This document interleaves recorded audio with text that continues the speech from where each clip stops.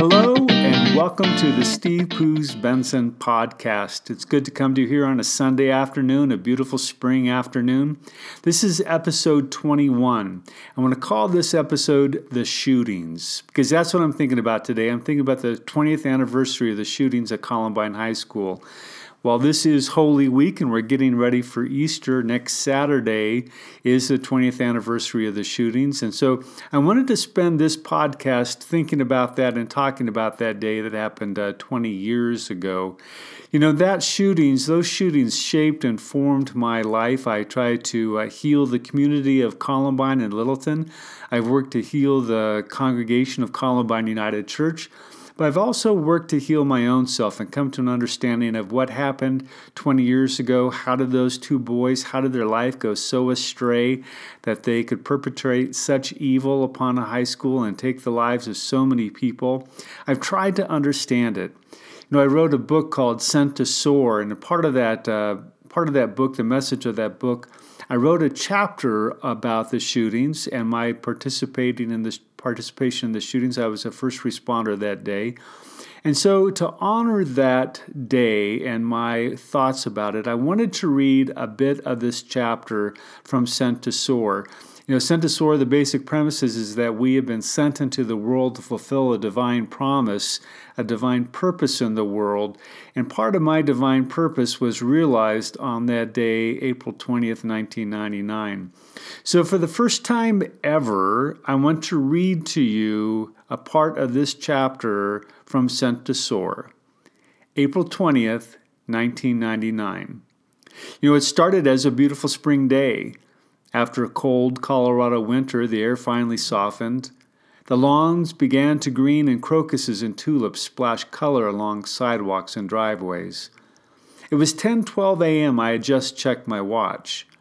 The church staff meeting was over and I was heading to my truck. A group of pastors was gathering to swap preaching ideas at a church across town. As I walked down the hallway, my cell phone rang. This was back when cell phones had just begun to enter the public market. I had convinced the church to buy them for the staff as they would enhance our ability to communicate with each other. This response. And kids didn't have phones stuck in their backpacks. This all changed after Columbine.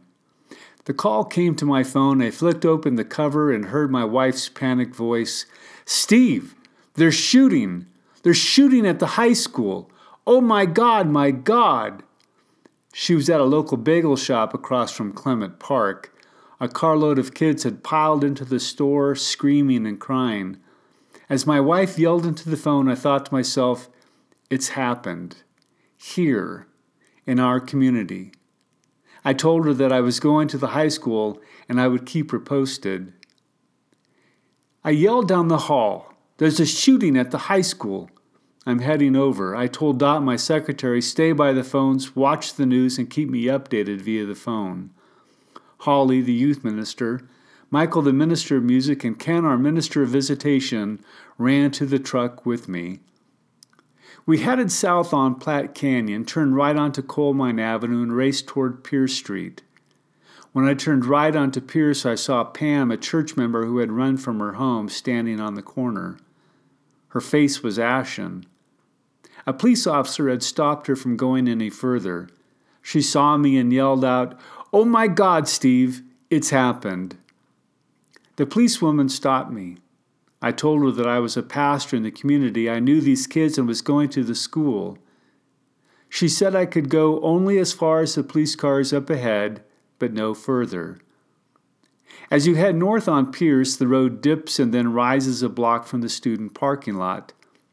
Police cars were nose to nose in the road blocking access. I knew these neighborhoods and was not going to be stopped. I knew the back way that leads directly to the main entrance of the school. There were hundreds of terrified teenagers running towards us. I turned around and looked at Holly and Michael and said, "Get out of the truck and run towards those kids." Holly looked back at me, fighting panic. She asked, "What am I supposed to do?" "Grab the kids, get them down and away from the line of fire. Get them as far away from the school as possible. You have your cell phone. We'll call each other every 30 minutes. Michael looked at me and said, "Steve, I'm just an organist." "Not today," I said. "Not today, you're not. Not today." My lasting memory of this moment is looking over my shoulder as I made a U-turn and watched Holly and Michael grab kids, getting them down away from the line of fire. Holly later told me that she could hear the ricochet of bullets pinging off of swing sets in Leawood Park, across from where she and the kids were huddling. Holly and Michael were some of the true heroes that day. My next thought was to wind my way over to the north entrance of the school across from Clement Park. I really had no idea what I was going to do when I got there. I just knew I was supposed to go. Clement Park surrounds the school, and many of the kids used its lots to park their cars. As I drove, I saw swarms of kids running blindly down the street. I saw a member of my church, a teacher, running with them. I yelled at her, "Sally, what's happening inside?" "We heard gunshots." I grabbed the kids and just started running. "Keep running," I said. "Keep running deeper into the neighborhood." Eventually, I turned left on West Leawood Drive and was stopped by police. I pulled the truck over. Ken and I hopped out, and the two of us immediately ran over to the police. I told them that I was a pastor and knew the school, the teachers, and the kids. "I can be of help. Where is the command center?" They let me through and pointed up the road. Ken and I ran around police cars parked haphazardly along the road. Above us, news helicopters were buzzing. The command center was nothing more than a series of cars parked bumper to bumper. Police officers from every surrounding district had responded. I asked one of the officers if he knew what was going on in the school. He told me that a group of black radicals had taken over the school and were holding kids hostage. "What? You've got to be kidding me." The officer turned away from me. I thought this was ludicrous. The not-so-latent racism that permeates aspects of our white suburb had raised its ugly head. I'm not a police officer or a military person. I had nothing on me to signify who I was. I felt shaky as I stepped up to the officer who appeared to be in charge. Once again, I repeated that I was a minister. I had worked in this community for 20 years. I knew the school, the teachers, and the parents. I could help them. The officer held my stare. Behind me, a SWAT team began piling out of a van, locking and loading automatic rifles, waiting for their orders. "Seriously, I can be of help," I repeated. What a contrast. SWAT officers armed with AR-15s, and I am armed with the notion that I have been sent. The lead officer looked at me and said, "Go to the library across Clement Park. I've been told there's a mess of people there and it's total chaos. Go see what you can do." I nodded in agreement, and Ken and I ran toward the library. The Columbine Community Library sits at the northwest entrance of Clement Park. As Ken and I jogged the half mile, we ran into two freshman boys dressed in blue gym shorts and gray t-shirts wandering around. One had a weightlifting belt draped over his shoulder. Their faces were pimpled, their hair was mussed, and they were relaxed as if simply enjoying a stroll on a spring morning. I asked them their names and if they knew what was happening inside the school. "We were in gym class lifting weights. Someone ran in and said there were two guys shooting and we needed to get out. So we just left the gym. We didn't know where to go, so we just started walking around the park looking for something to do." I asked them if they were okay. They looked at me like I was a little nuts. "Of course we're okay. Why?" It felt like a Falstaff moment from Shakespeare. They were two innocent boys, oblivious to the world crashing in around them. I told them to stick with us. As we all jogged to the library, I called the group of pastors I was supposed to be meeting with. I wanted them to come and meet me in the library. The secretary answered, and I explained what was happening. I asked to be transferred to the group of pastors and told her it was an emergency. I needed their help in responding to the school shootings at Columbine High School. She told me to wait.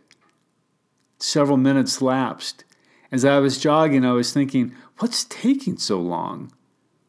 She came back on the line and told me that the pastors had elected to stay in their meeting. They want to prepare for their Sunday sermons. I was dumbfounded. I tried to hold back the sarcasm as I told the secretary, "Tell them to preach on the Good Samaritan," and snapped the phone closed. In every moment there's a bias. The Creator acts in the middle of our circumstances. We're all given the freedom to choose how to respond. Use it and choose it. And they made their choice. When Ken and I pulled open the library doors, we entered a chaotic scene. Approximately 2,000 kids attended Columbine High School. In a matter of moments, the majority of them had fled the buildings, and there were approximately 4,000 parents flocking toward the school trying to find their teenagers. The television news stations were telling parents to go to either the Columbine Library or Leawood Elementary School.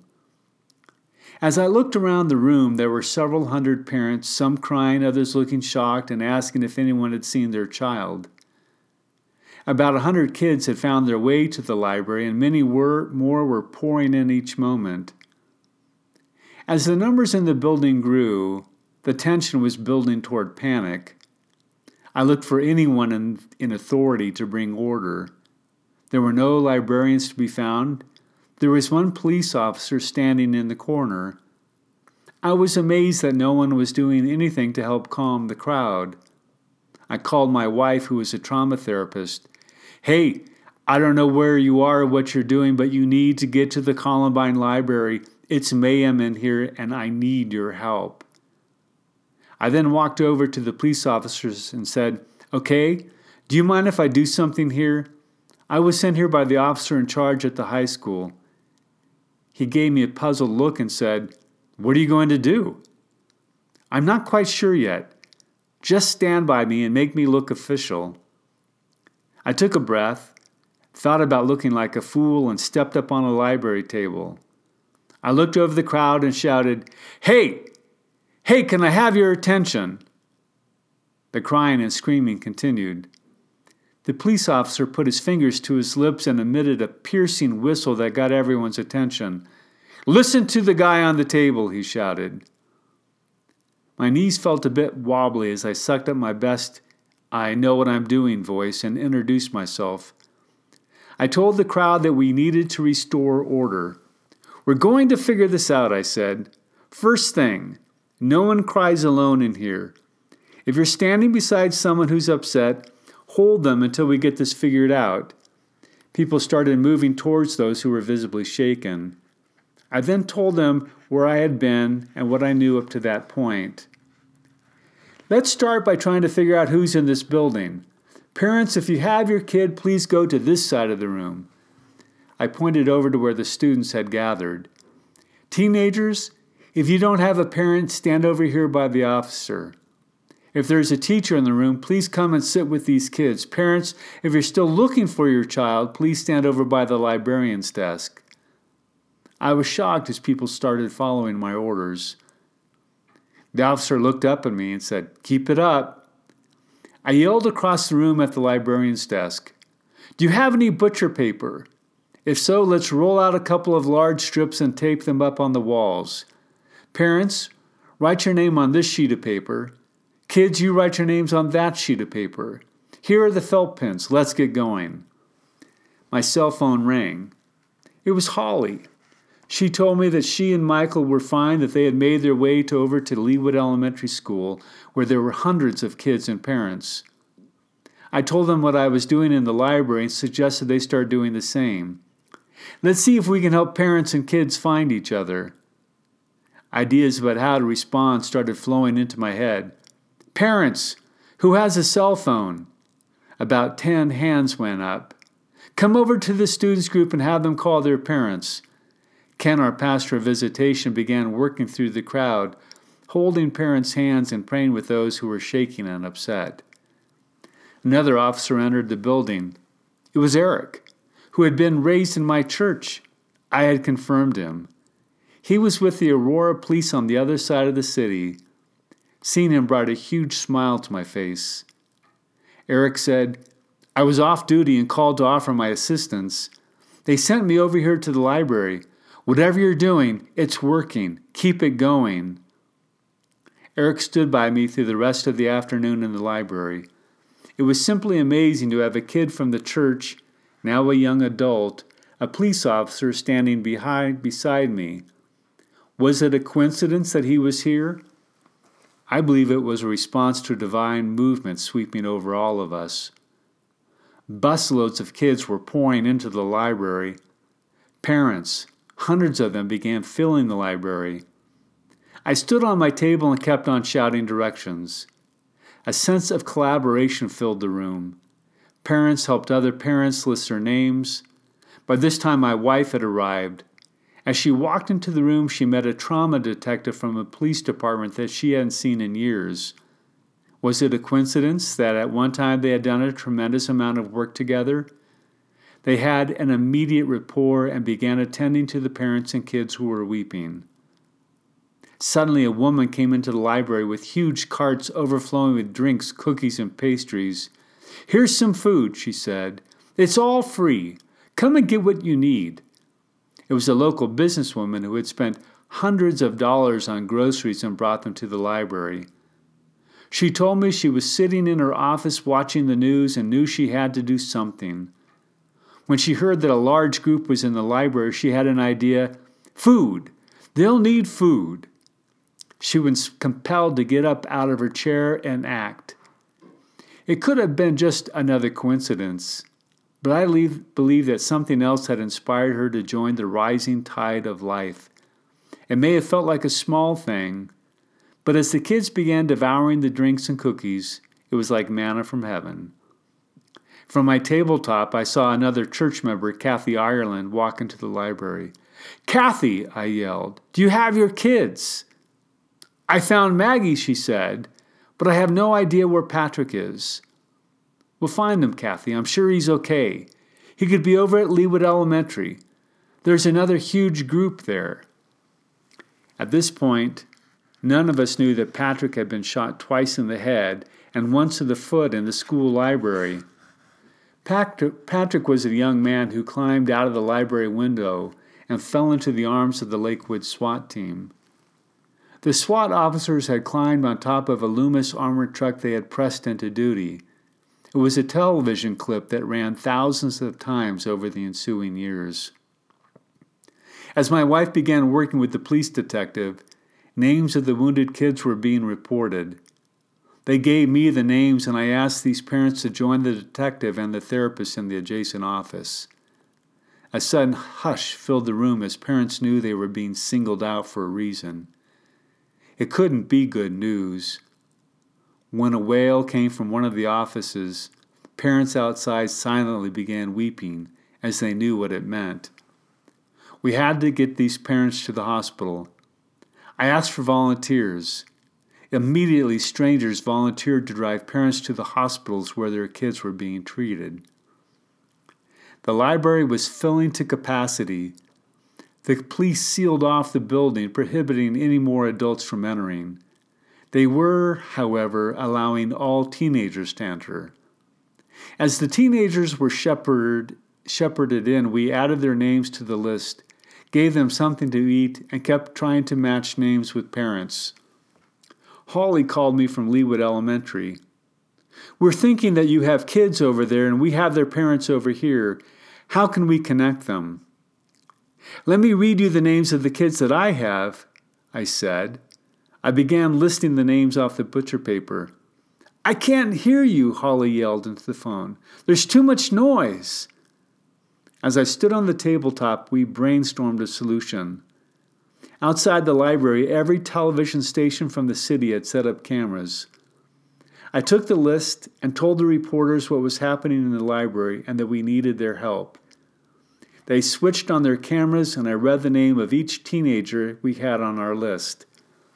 The group over at Leawood Elementary watched the news station and was able to match parents with kids. Eric told me that the main incident center was being moved to Leawood Elementary School. "We need to move all these kids and parents 2 miles east." "Ken," Eric, and I were brainstorming different ideas for moving everyone, using parents to drive kids and so on, when suddenly several school buses pulled up. What a relief. We loaded the kids on the buses and told the parents to drive or walk. My wife was still working with the detective. I told her that I was walking to Leawood Elementary and that we would meet up later. We hugged each other and left. As I walked, I called Dot back at the church. She said she was being bombarded with phone calls. We scheduled a community worship service for that evening. My mind was reeling with the events of the day. Had this really happened to us? One thought kept ringing in my brain. Jesus telling me, "You will be a minister to my people." I fought back the tears and just walked on. At Leawood Elementary, there was a tearful reunion as Holly, Michael, Ken, and I hugged each other. I met other church members and former staff members who had all gathered to support one another.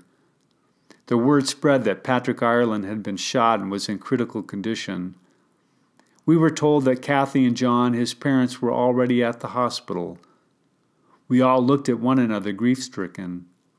One of the Ireland's friends crumpled to the ground. We helped her up and just held one another for a few moments. I have seen many things in my years as a pastor. None of them can compare to the relief of watching parents reuniting with their teenagers that day. However, I have also seen nothing emptier than watching the numbers of parents dwindle down, those remaining filled with a sick sense of dread. I offered my continued assistance, but the sheriff told me that the building was being closed and our help was no longer needed. As the April sun began to set, District Attorney Dave Thomas started to walk to the police command center. Pastor Don and I walked with him. We were all beyond exhausted as the adrenaline of the day began to wane. It was then that I asked Dave if Don and I could go to the building. I had anointed hundreds of people who were dying or dead, as this is a significant rite of our faith. I asked Dave if I could go anoint the kids. Dave thought about it and shook his head. Pastor Don and I ended up the exhausting day on the bluff overlooking the school, praying and weeping. The second day. The 21st of April was just as chaotic as the 20th. National Network set up huge vans, generators, lights in the radio towers. Thousands of people from across the city began pouring into Clement Park. Hundreds lined up to walk to the top of Rebel Hill, the bluff above the school. The cars belonging to some of the murdered kids were still parked in Clement Park. They were now adorned with roses, cards, candles, and bears. Teenagers walked about dazed and weeping. I had called all the pastors I knew and asked them to come to the park to be with people. As far as I know, only one responded. Use it and choose it. One. Everybody has to choose how they're going to respond in the midst of a crisis. In the years since the shootings, I have talked with hundreds of religious leaders, encouraging them to always take the risk and go where people are hurting. My cell phone rang. The voice on the other end of the tone of my cell phone rang. The voice on the other end had the tone of an old friend. Steve. Yes? This is Stone Phillips' secretary from Dateline. I held the phone at arm's distance, looking at it like it might bite my ear. Yeah? Really? How can I help you? Well, Steve, we were told that you played a big part in yesterday's tragedy, and we want you on our show tomorrow. You're kidding. No, I'm serious. We want you on Dateline. I hate to admit it, but my ego began to swell. Just think, I was going to be on network news. I was going to be recognized for the work that I did. It's something that I know personally and wrestle with daily, my ego. There's no greater impediment to the work of God than one's own ego. Mine was just getting ready to stand in the way. However, Steve, she said, we don't want you to come alone. I hesitated. You don't? No, we want you to bring John and Kathy Ireland with you. I was confused. How had they figured out that I was the Ireland's pastor? I responded to Mr. Phillips' secretary, so you want me to contact the Irelands and invite them to come on Dateline, is that right? Yes, we were hoping that since you're their pastor, they might trust you more than us and would then agree to join you on the show. I don't always say or do the right thing. I don't always use it and choose it appropriately. This time, however, I think I got it right. No, thank you. What? You don't want to come on Dateline? No, thank you. Well, Steve, you're missing quite the opportunity to share your story with the nation. You're going to be approached by several other networks. All I ask is that you can reconsider and give me a call first. I said, I'm honored that you would consider me for your show, but no, thank you. Don't worry. I won't speak to other networks, and please don't call me again. As I closed my phone, I had this overwhelming desire to take a shower. That afternoon, I drove to St. Anthony Hospital where Patrick Ireland had just been rushed where he fell from the window. I wanted to see John and Kathy, not to tell them about Dateline's offer, but to regain a sense of balance and purpose. The hospital was packed with kids sitting in vigil outside Patrick's room. For the next several days, I would come to visit and sit with the family. Later that week, when I visited Pat, his head was wrapped in cotton gauze and bandages. His face and eyes were swollen. Language was difficult for him. He looked at us, looked at me, and said, "Forgive them. Please forgive them." Kathy said, "Why should I forgive them?" Patrick responded, "Because they didn't know what they were doing." I was silent. This young man had just been shot in the head twice. Bullet fragments were embedded in his skull. His foot was torn apart. 2 crazed teenagers had murdered his friends and tried to do the same to him. Yet he spoke the most profound words I had ever heard. Over the next year, television networks around the nation asked for interviews. Eventually, I agreed to be a part of a reflection piece sponsored by 2020. It was less than a stellar experience. I can't remember the interviewer from 2020.